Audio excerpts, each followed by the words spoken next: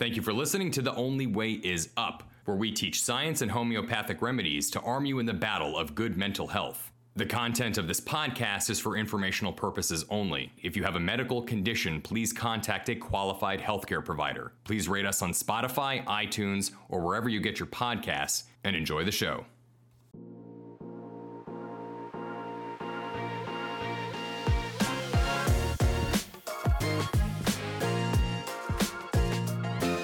All right, little mix up there. I forgot the intro to the episode, but I'm Chris, and with me in studio is Jack, and that makes this The Only Way Is Up.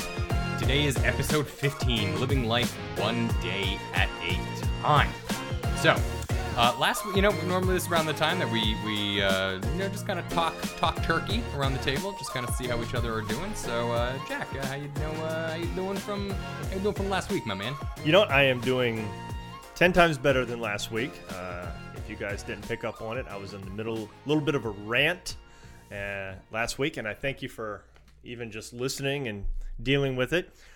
And it doesn't matter if you're haven't started therapy, in the middle of therapy, or after therapy. The great news is you can never get away from a reoccurrence, a relapse. And I would say last week I had I don't know, kind of the Niagara Falls of relapses. It's been a while since I had one like that.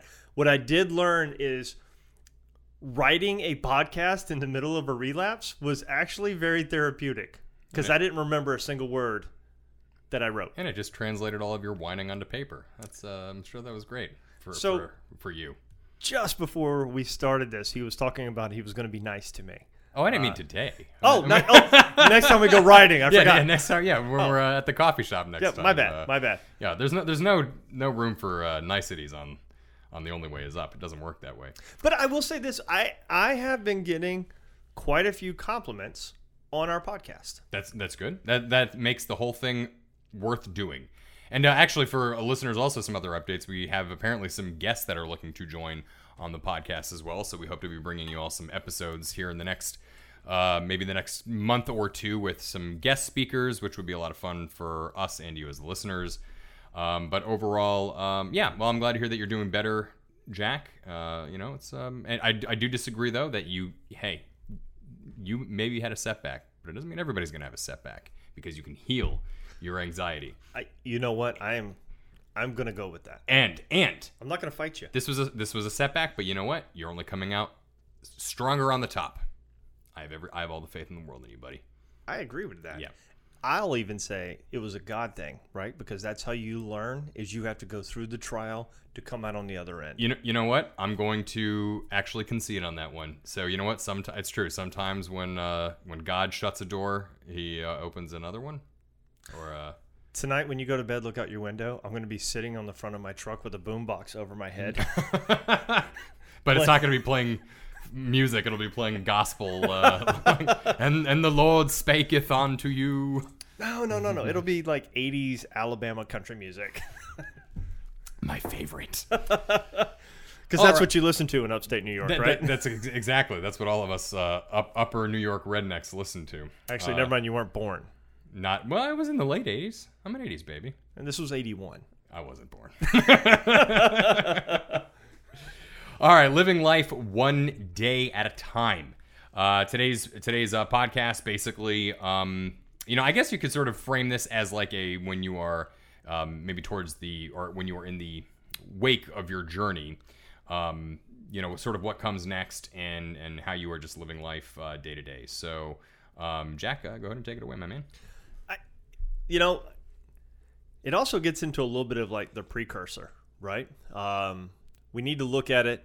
Well, we'll peel that in when we get there. So living life one day at a time, what does that mean? And like, how does that apply to me? Like I've heard, I'm a Southern boy. So I've had, my grandmother tell me before, my mom's like, hey, you can only live life one day at a time. And I didn't understand it then, and I don't understand it now. Like, what are you trying to get at, right? And even on this podcast, like we always talk about prevention of anxiety attacks and how to respond to them, but we never talk about the shame or embarrassment of it, or if there even is shame and embarrassment. Chris pointed out just before the show started that, I frame it as kind of like an embarrassing thing because to me, I've completed what I thought I was done with therapy and that I was fixed, but it did prove to me that I was not healed. But you can be. Yeah. So that was my take on it. But I guess what I'm trying to say is, why do others, but before I even get into others, why do I myself put a stigma on mental health itself? Like, why do I think less of myself for having to deal with these issues? That's, I think, a very common thing, actually, for people with anxiety. Not just the embarrassment of, like, let's say, having a panic attack in the middle of a public situation, but also saying to yourself, well, why me? Why am I weaker than other people? Why can't I function like everybody else? What is wrong with me? But when the answer very truly is that there is nothing wrong with you and there's nothing to be embarrassed about, do you think somebody with diabetes or a paraplegic, should they be embarrassed about their ailment or their tribulations and trials? I mean, like, at the end of the day, like, anxiety is, I guess you could say, it's an illness like heart disease or cancer, and you wouldn't look at somebody with cancer and shame them and say, well, you're a loser and you must not have eaten correctly and you had bad habits and that's why you have cancer and now you're going to die. Of course you wouldn't talk to somebody like that. You would speak to them compassionately and try to make them feel better, and somebody should be doing that to themselves with anxiety. It's okay to be having a tough time, and it's okay to have anxiety, and maybe it's a little bad right now, but it will get a little better. And speak to yourself kindly and know that you don't deserve to feel this way. Even if you did bad things, as long as you look forward into trying to become a better person and trying to right those wrongs, you don't need to, you shouldn't feel bad. You shouldn't be forced to feel bad. You should speak to yourself compassionately, forgive yourself. And I think that can help a lot of people going through that notion that there's a stigma to mental health, because at the end of the day, there really shouldn't be any embarrassment about it. I'm certainly not embarrassed about having had anxiety. I'm going to go ahead and just say had anxiety because I've been doing pretty damn well the last few weeks. But that said, there's just absolutely no reason to be embarrassed about it. So, just a point of clarification from what you just said, like a minute or two ago.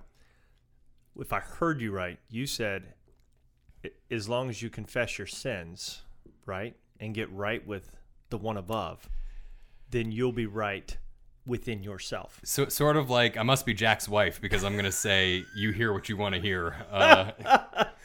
Look, it's I didn't say that, but it's if you want the biblical spin, I'm going to throw it in. But if you want to throw the biblical spin on there, that is kind of true. I know I struggled with a lot of the shitty things that I did in my past, and like you can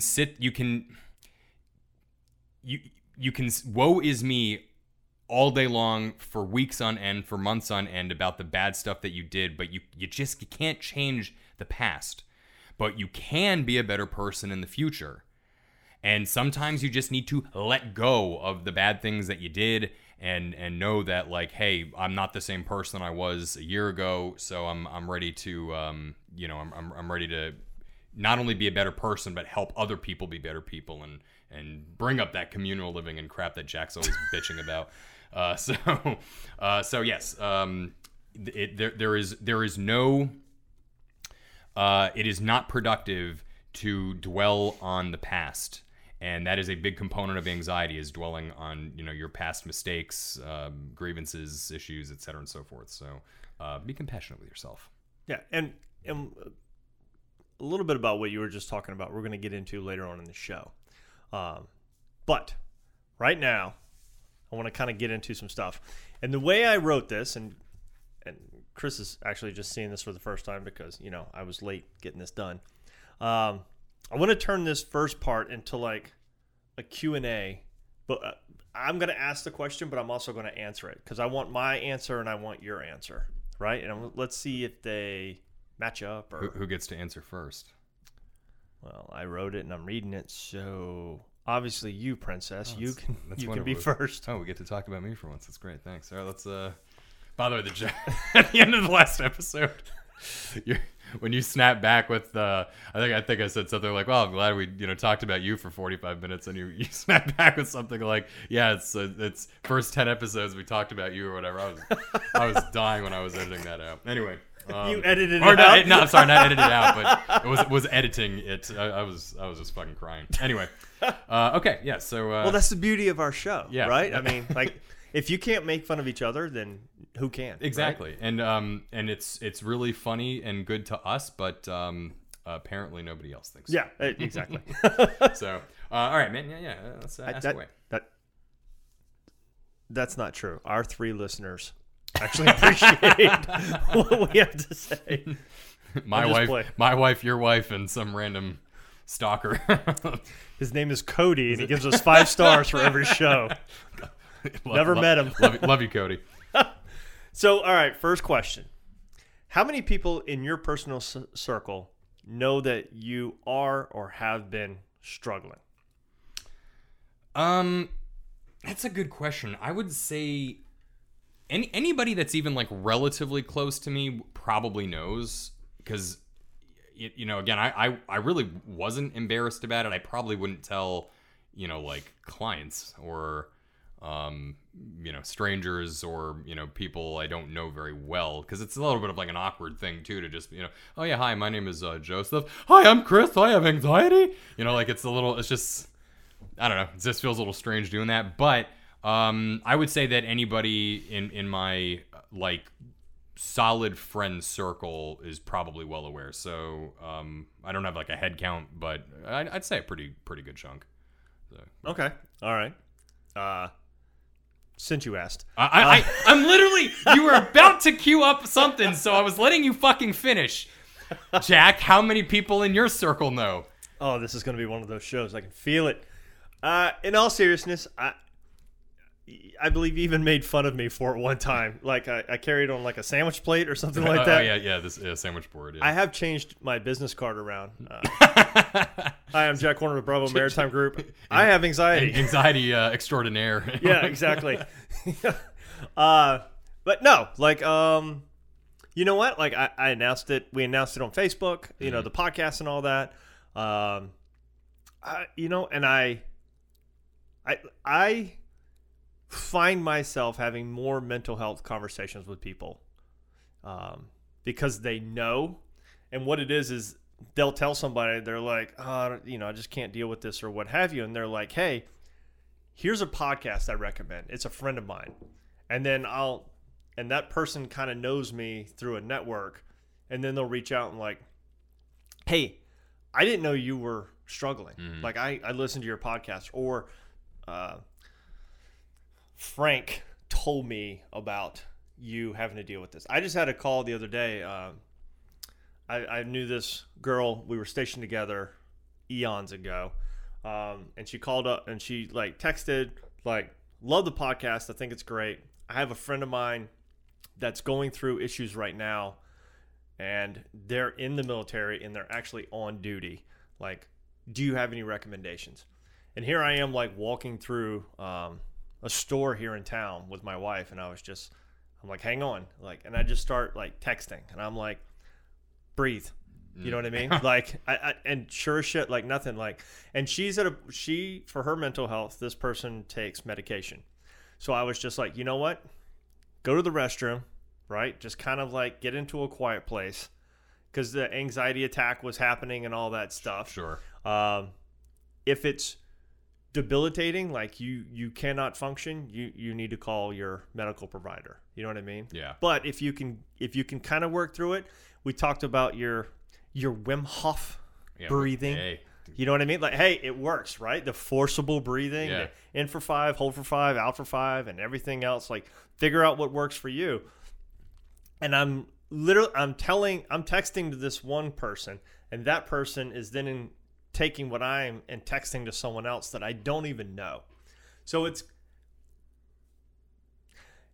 in a Christian sense, we are reaching out and changing people's lives, which I think is awesome. Okay. So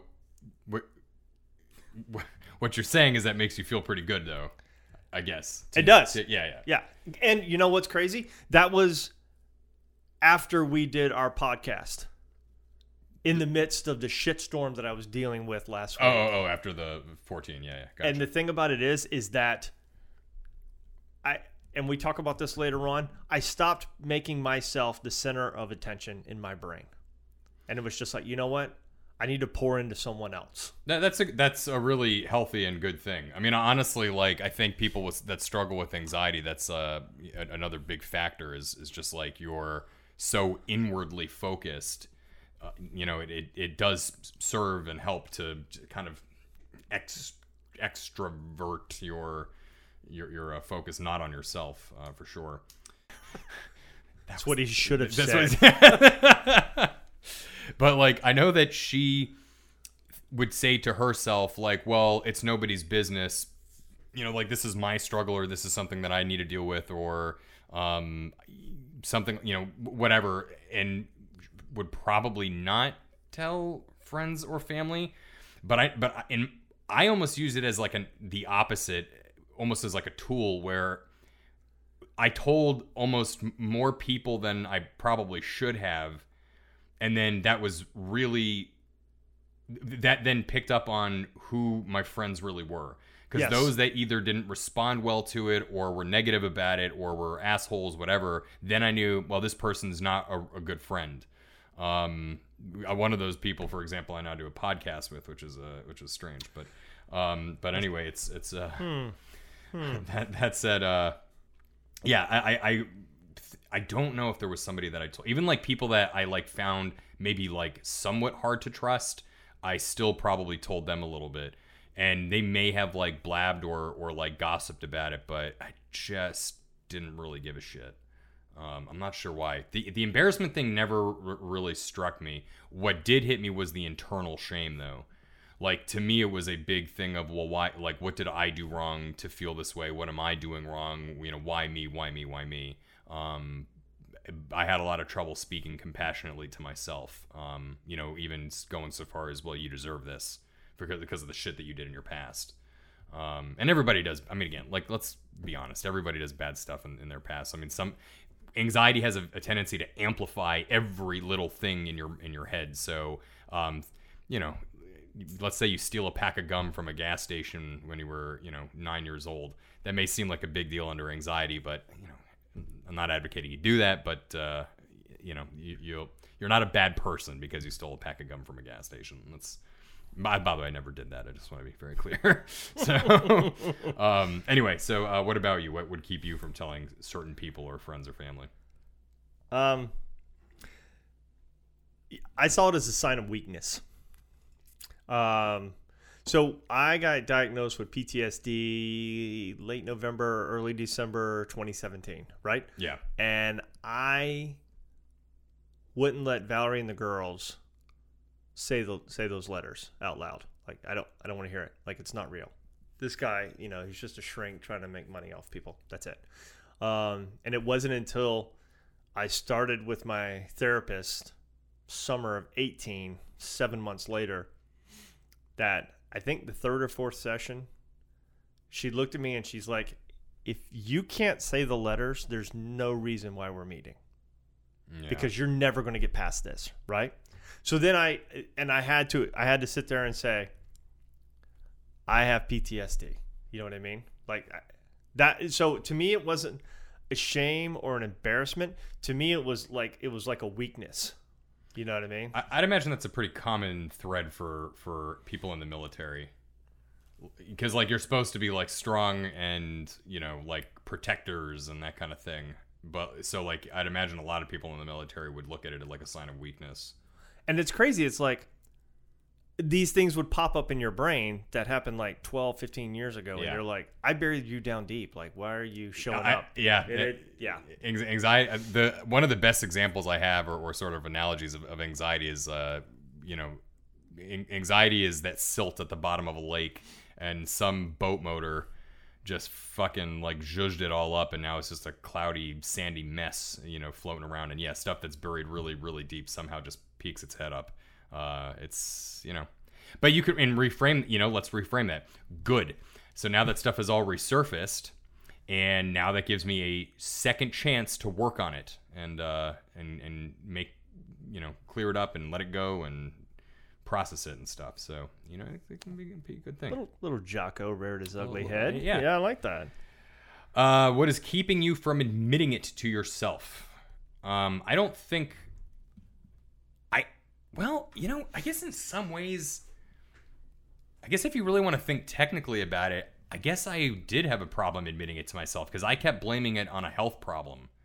So it was like... you laugh, but I mean, like, I guess right. To me it was like, there's no way I have anxiety because I've never felt anxiety before. So it's got to be schizophrenia. It's got to be this. It's got to be this, whatever, right? Well, and I got to be honest with you, like, I was laughing. Crazy. I wasn't thinking about you. I was laughing when you said that because my therapist, she's like, do you have anxiety? And I was like, no. She's like, how do you feel? And I was like, most days of the week, I don't know, like I drank like a 6-pack of Monsters and I haven't eaten anything. You know what I mean? And she's like, yeah, we call that anxiety. And I'm like, why do we have to label everything?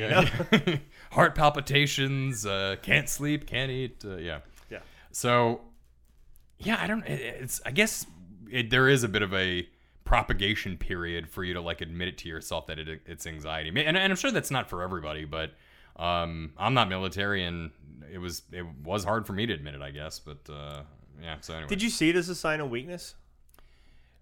Like, it's a chink in the male armor, right? Yeah. Like, I don't care about military or any of that stuff. Like, if we get down to, like, the bare basics of, like, men and women, right? Hunter, gatherer, essence. Like, and not that women can't be hunters and men can't be gatherers. I don't care about that. It doesn't matter what species you are. I'm just asking, if you're a hunter... do you think it has a little bit of chink in that? It does. It feels emasculating, and like the thing is like, for me, it took like probably a couple months before that kicked in, because my brain was in such 100% overdrive, high alert, like fucking. I mean, my flight, fight, or flee response just did not turn off, and so I was so fixated on that, I think, and that feeling of going insane that it took me until the come down for me to realize, I'm embarrassed about this. Like, how am I gonna be a good protector to my wife, my kid, am I a loser? Like all this sort of stuff. So yeah, I mean, that did rear its ugly head, but it took a few months for that to happen. I want to actually point out something that is kind of cool that happened the other day. So this is about 3 weeks ago, and what I would actually classify as maybe one of my like last things of anxiety. And I was at an event and I could literally feel my fight or flight response just kick in. Like all of a sudden, tunnel vision kicked in, that feeling of going insane kicked in, heart palpitations, the sweating. It was just kind of, absolute high alert. And I was able to effectively talk myself down by basically saying, look, I don't know why this is happening. Something in your amygdala is playing tricks on you and caused this to happen. But listen, you're not losing your mind. I know this for 100% fact because on days that you don't feel crazy, you can confidently say you're not losing your mind. Because somebody that's losing their mind, generally speaking, doesn't know they're losing their mind either. Anyway, so I was able to say that to myself and then say to myself with confidence, this is a really, really awful feeling right now, but it will go away, if not in an hour or 2 hours, then probably by tomorrow. And after that, I then distracted myself and basically just got into whatever I was doing. And sure enough, after about an hour and a half, it just sort of went away. And the only reason why I'm sharing this is because, like, for those that do feel that flight, fight, or flee kick in, or whatever, like, that is a really good CBT trick, is to just basically, like, tell yourself with pure confidence, it's anxiety, but it's okay. it can be there for right now, but I'm just going to go ahead and distract myself doing something else. And I really feel that that's a very effective method. And you keep doing that, and your amygdala eventually just retrains itself and it stops fucking with you. So anyway, that is, I guess, sort of the closing on admitting it to myself. But anyway. And for me, admitting it to myself, to me, it was the fear of what was next, right? Like, and that, to me, it was a fear of actually feeling good again. Like, what is this going to look like? What do you mean I have to go through therapy? What do you mean I can't control the thoughts that are in my head? Like, I have controlled my entire world and other people's worlds for the last 22 and a half years. Yeah. What do you mean I don't have control anymore? But then as a Christian, I learned that none of us actually have control of anything. So that tied it back, right? That does go back to letting go. I mean, because at the end of the day, like, you do only have a finite amount of control over what happens to you or your loved ones, and you do the best you can.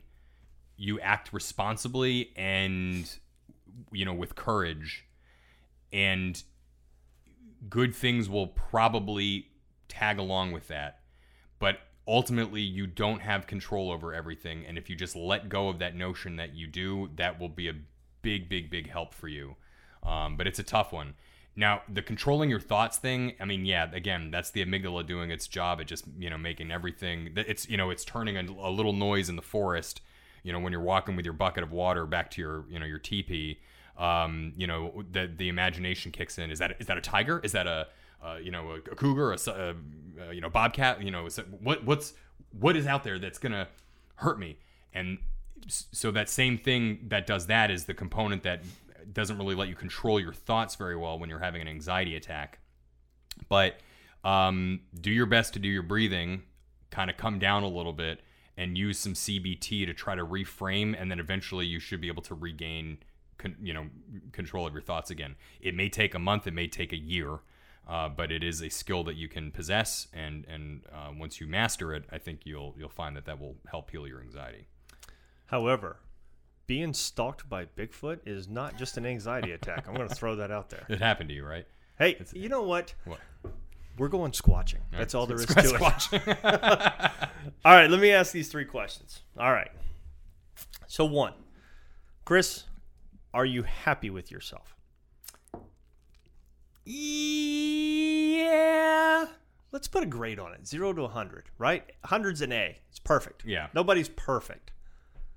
Even Chris is not perfect. If you ask me right now, I'm feeling good, even though I've had a redonkulously busy day and stressful day. I'm still actually feeling pretty damn good. I'm gonna go ahead and say, am I happy with myself? Yes. I'm at like a 91. I'm an 89. Like I'm working out like crazy. I can't seem to drop the weight. That's kind of just irritating the shit out of me. Yeah. But you know what I mean? Like, hey, you know what? I'm 50. So yeah, the plateau. I'm 35, and I'm clearly not dropping the weight either. Did you peak? I peaked. I peaked like I look like that TP that I'm walking towards with my bucket. So what about, do you like yourself? So we went with, are you happy with yourself? Yeah. Now we're at, do you like yourself? I do like myself. The next question on this list, which is, do you love yourself? I don't know if I love myself, but I'm trying to get there. And I think that is probably a big thing for a lot of listeners, and especially when you have anxiety, it's very tough to say to you, like, I'm happy. Like, you're an 89, I'm a 91 right now, right? Well, let's say you and I have a panic attack in 10 minutes for whatever reason. That score is going to drop to a cool 50, like at maybe at best. So, obviously your mood is very indicative with, how your amygdala is treating you. But I do like myself. I'm very proud of myself for what I've accomplished. And it took me a long time to convince myself, hey, you should be proud of what you've accomplished. I really have accomplished a lot of good stuff, but it was very tough for me to actually say, hey, you're like, it was almost like a little bit of imposter syndrome, and which is basically like not thinking that you deserve, this kind of success. So I like myself, don't love myself, but I know that I will love myself in another year. I'm working on it, and I will it will happen. What about you? Okay, so yes to both. And those last two took 2.5 years of therapy So to get to where I said yes. I got to ask you though. So last week, one of your chief complaints was that you don't feel like you deserve to be happy. Yes. Which arguably is not only is that not speaking compassionately to yourself, but somebody that you love. Let's say your wife says, "Jack, I'm feeling very depressed today." You love your wife, right? Yeah. So you would say to your wife, "Look, I love you and you're a good person. You deserve to feel happy. So if you love yourself, why don't you deserve to be happy?" Because honest to God, I was parroting the little voice in my head, right? Okay. That the depression monster, the one that you let inside and let sit on the couch, but they have to shut their mouth and just sit there. Mm-hmm. Mine went fucking spastic, right? So that's why I disagree with letting them in the house, and that's why they're in a dog cage out in the backyard.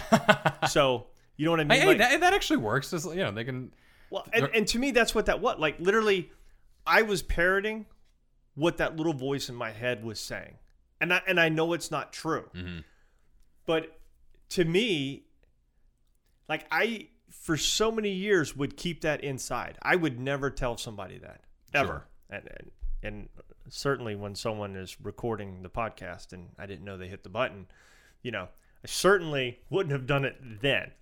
However, that being said, I got it out and I got to hear it. And my inside brain is like, see how stupid that sounds? It sounds dumb in your head. It sounds even dumber outside your head. It's not true. And you don't believe it. So, yeah, the anxiety friend and the depression friend that used to sit on the couch, no, they're out in the backyard in a dog pen now. I'm done with them. All right, well, so that's kind of a cool thing. So that's basically using a little bit of self-CBT, yes. Which was basically like when you were having some anxiety and having a problem, you were able to say to yourself, look, your anxious voice is saying you don't deserve happiness, but you do love yourself and you are happy with yourself overall. So anxiety, go away because you're wrong. Like you're just lying to me. You're an idiot. You're wrong. And that's a form of CBT. And it wasn't until I went outside of me and focused on someone else. Sure. You know what I'm saying? That's when it finally kicked in. Like, hey, all right, we're done. No, that's a good tactic. You distract yourself by focusing on helping other people. I mean, helping other people, it just makes you feel good.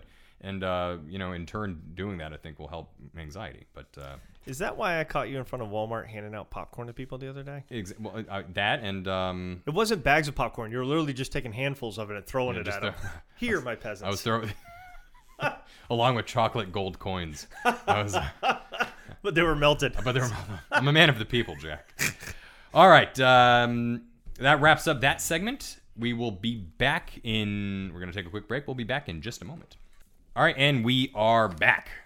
Next up on our list is the fog of war. Now, I really would like to have somebody in the actual military, DOD, talk about this, but the best we've got is a Coastie. And so, hey, Puddle Pirate, take it away. If you hear a loud slamming noise, it's my head going against a brick wall right now, just because either that or my head that he's slamming against a brick wall. Well, I can't do it now because now everybody, our 3 listeners will call. Where did you get that black eye, Chris? I fell down the stairs of my office. Yeah, he ran into a doorknob 4 times. So even in the other military, the Coast Guard, we use the fog of war as an expression, right? It's when a mission or an operation that you're doing, the lines just start getting blurred.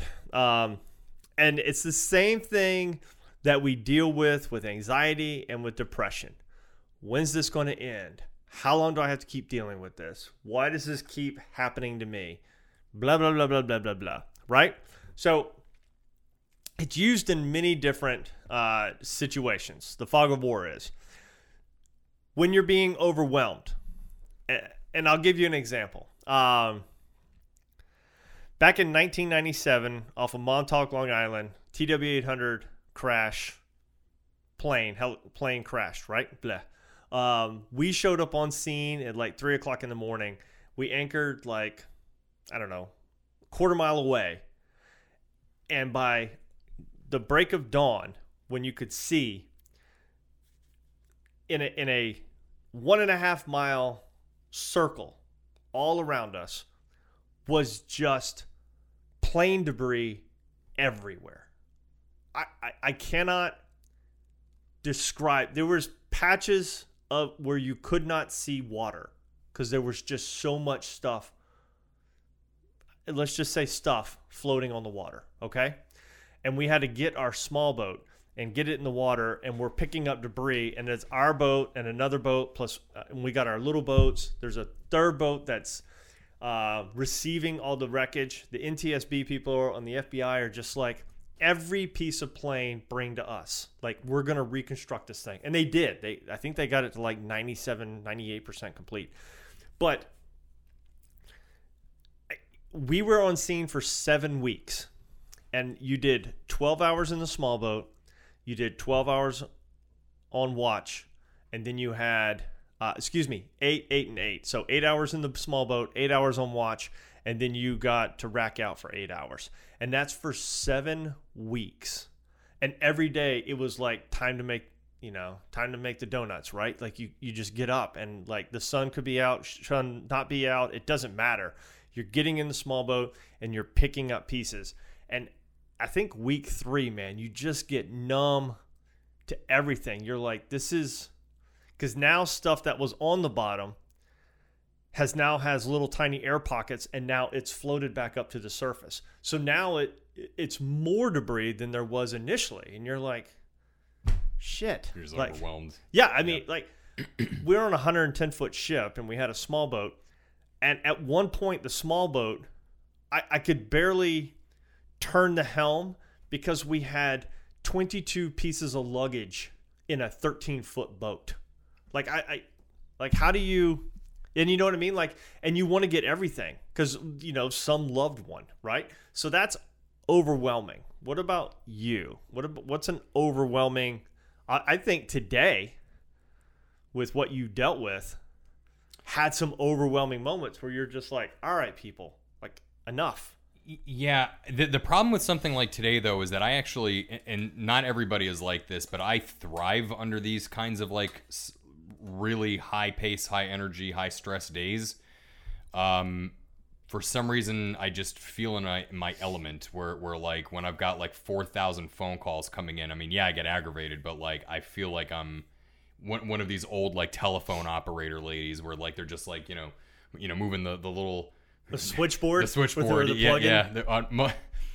Any of our Gen Z and Gen Alpha, none of them are going to know what that is, but back in the old days, phones had cords attached to the wall. Exactly, and there were people at the end of those cords that were literally just plugging them into a bunch of different holes. It was very impressive. But anyway, that's kind of how I feel like. But I would say that my most overwhelming thing in life has probably been anxiety, and the reason, and I'll for stuff that you have in the show notes here in the future, or in the the next part of the show notes here. For God's sake. Get it together, Christopher. This is overwhelming. For those reasons, I would say that anxiety was probably my most overwhelming thing, but I will talk about that in a moment. Okay. Now, the next component we're going to talk about is monotony, right? How things just get monotonous sometimes. And it just drones on. Again, we were on the ship.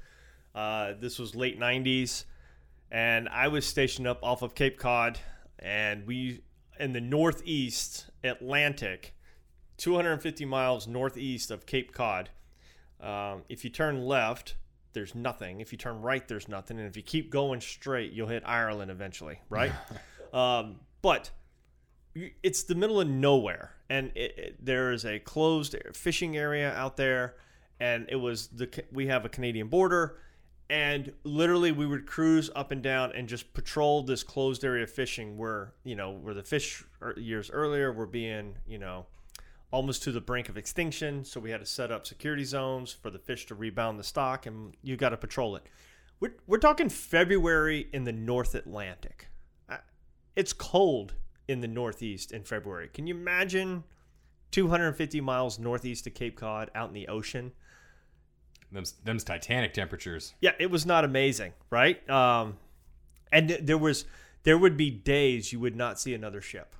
You're just out there. You're just alone. Just floating. Like, this is ridiculous. Why are we out here? There's nothing on radar, right? And every once in a while you would get like a freighter and they're like, hey, there's a ship. It's 24 miles away. It's right over there. So if anything happens, right? Is that the Edmund Fitzgerald? Oh, yeah. And and then, like, what movie do we had like the old Navy DVD CDs, right? They'd come in like every month. You get this box of new movies and you'd have to send off. You don't know anything about this. Debbie Does Dallas? No, that was not allowed on the ship. So, because then nobody would work, right?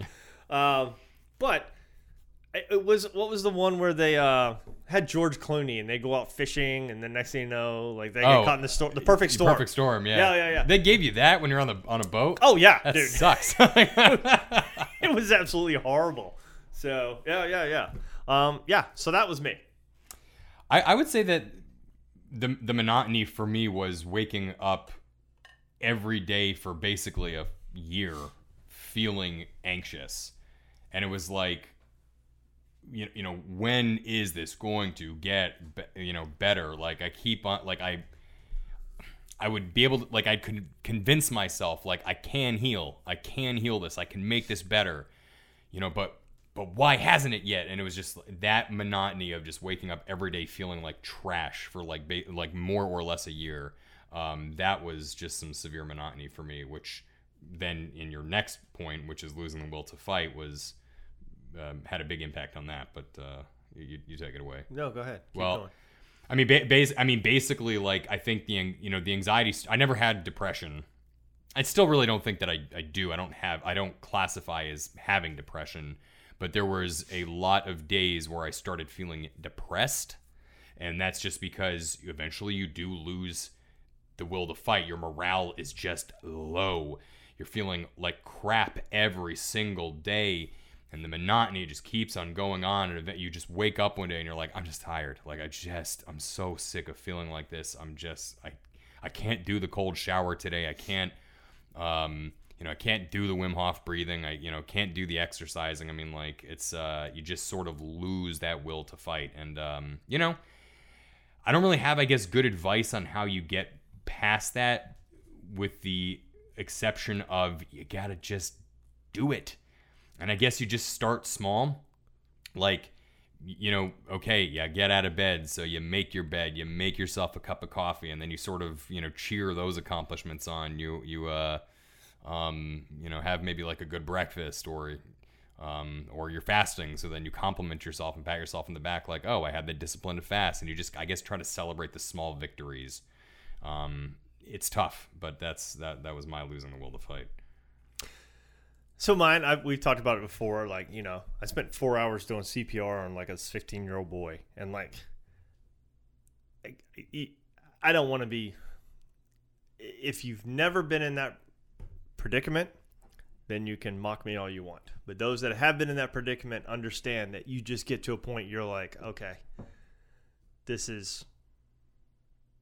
I don't want to say I'm wasting my time, but you know the percentages. You know, like, okay, this boy was underwater for 45 minutes. Yes, I got his heart going. I'm still keeping it going. However, oxygenated blood was cut off to the brain for, an hour and 10 minutes now. And it's not cold outside. So if it was, sub 30 degrees, the chances increase, but it's like 80 degrees outside. Things aren't looking good. I mean, correct. Yeah. And but I got his parents standing like right behind me, and his dad keeps putting his hand on my shoulder telling me not to stop, and you're just like, and then there's that psychological fact that when you are trained CPR, you're trained on a mannequin for a reason. You're trained to look at that. You're not trained to look at them as a person. You're trained to look at them as a vessel, right? Kind of like an engine. Like, okay, does it have oil? Is it leaking? Is it leaking any fluids? No. Okay, so why isn't it turning over? Why is the battery dead? You know what I mean? Like you're working your way through, and CPR and resuscitation is kind of the same thing. Yeah. You're just going through the steps. So you just kind of get to that point. You're like, I'm done. Like I can't do another dead body this summer. Like you're just gonna have to give me a break here, right? So it's a term, and it's called burnout. And it's when you just can't give anymore. Well, I'm going to tell you, you can. You can. You can break through that ceiling, and you can accomplish so much more than you think you ever could. And I will say this, fight, and then fight some more. Yeah, there was a Navy SEAL that said, I don't know which one of all of these guys become fucking celebrities somehow or another. But anyway, one of them said, like, basically when you think that you're at 0%, you still have 40% left in the tank. And I actually do really believe that that's true. The human body is capable of just some amazing, feats. I think it was David Goggins. Yeah. Yeah, David. That sounds him or Sean Ryan, one of the two. Okay. Yeah. Both of those sound familiar. But anyway, it's true. It's tough, but you just kind of got to pick yourself up by the strings and just keep going a little bit longer, because I got to tell you, it's worth it. When you finally feel good. And like, let's say you're having a year of horrible anxiety. Let's say you're one of, an unfortunate case where you're having 10 years of unfortunate anxiety. There are many cases of people that have had decades long anxiety problems and have come out on top. So, you have a really good day, you feel awesome, and then you have another 6 months of feeling like garbage. But hey, you had that one good day, so you just hold on to that as much as you can, and you fight and fight and fight, and then you'll have 2 days, and then you'll have a week, and then you'll have a month. It just might take a long time, and it sucks, but just keep doing it, and just keep on celebrating those small victories and speaking compassionately to yourself. And I love that you said that, because you said it earlier. And I kind of threw these in the show notes, and I was like, so you don't want to get up out of bed. Great. Get up and make it. Now it's too pretty to lay in, right? Or if you just happen to just sit back down and kind of just lay your head back on the pillow, you're not in your bed per se. You're kind of just laying on top of a big couch, right? At that point, get dressed. You don't want to deal with other people? Great. Go to your local coffee shop and get a drink. Even if you turn around and leave, you've already won. You've put yourself in that position to be near other people. Before you get to the next one, I want to just make a quick side note for those that suffer with agoraphobia, which is a big component of anxiety. If you can't get out of your house and go to a local coffee shop because the anxiety is just too bad and you can't leave, just try to take one step outside of on your front doorstep and just sit there for 10 seconds and then head back inside. And then, then an hour later or the next day, try to take 10 steps out and just keep on trying to get a little bit further. So just, do what you can. Anyway. No, I totally agree. And for the last one, if you feel like no one cares, pay it forward. Call a friend or family member and ask how they are doing. Make them important and your focus instead of focusing on what you're not getting. And that's what happened to me last week. I stopped with this isn't turning out the way I wanted it to, and this is happening. And by the way, all these, it's a perfect storm inside my brain of all these different things and blah, blah, blah, blah, blah, blah, blah. Someone reached out and they're like, I have a friend that needs help. What do you recommend? And then right then it was just like, all right, bullshit train, I'll stop, get off. It's time to get into work mode. Let's help out somebody. Yeah, let's think of someone other than me. And a very good distraction for yourself and a rewarding one at that. And that really is, I think, a strong way to help with your anxiety is help somebody else and distract yourself. So. Yeah. And you know what? When I was done, I have thought about how far I had come. And yes, I am having a recurrence, but that's what that is. And I know it because we're doing this podcast. I know it because I did 4.5 years of therapy. I didn't spin back down into the cavern that I normally would. Yeah. You know what I mean? Like, I was able to control it a little better and absolutely. Yeah. And again, everybody has bad days, you know. And even the Jeff Bezos and Elon Musks of the world have a bad day. You know, sometimes you're just gonna wake up and feel like shit. It sucks, but it's just the way it is. When they're not practicing their BJJ fighting, is that what? Yeah. If I hear one more time about the Zuckerberg Musk fight, I'm gonna lose my mind. It's an absolute. Speaking of embarrassment, an absolute embarrassment for this country and its priorities. People will spend money to go watch that. It will make them both a billionaire again because of the amount of tickets that they will sell. Because that's just how we operate here. It's sad.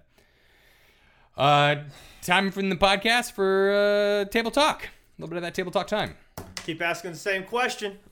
Just looking for an update, buddy. Trying to see how them burpees are looking, by the way. How is my therapy going, and is the teledoc doctor helping? I wouldn't know because I haven't had a session with him again yet. But it is on the books.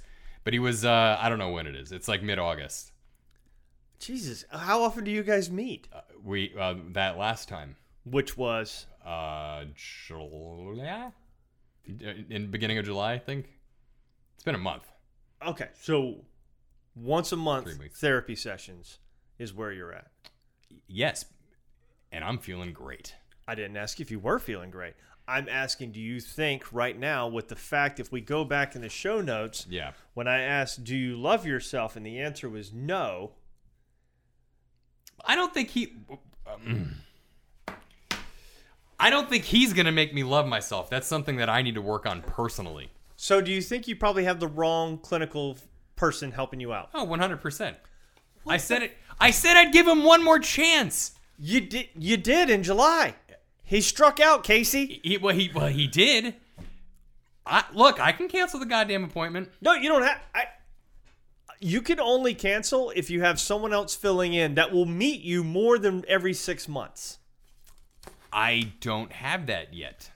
And by the way, thank you very much, because my wife is going to scold me and say, see, even Jack says that you should, need to talk to somebody or whatever, blah, blah, blah. But I genuinely, listen. It must be tough for have people care about you.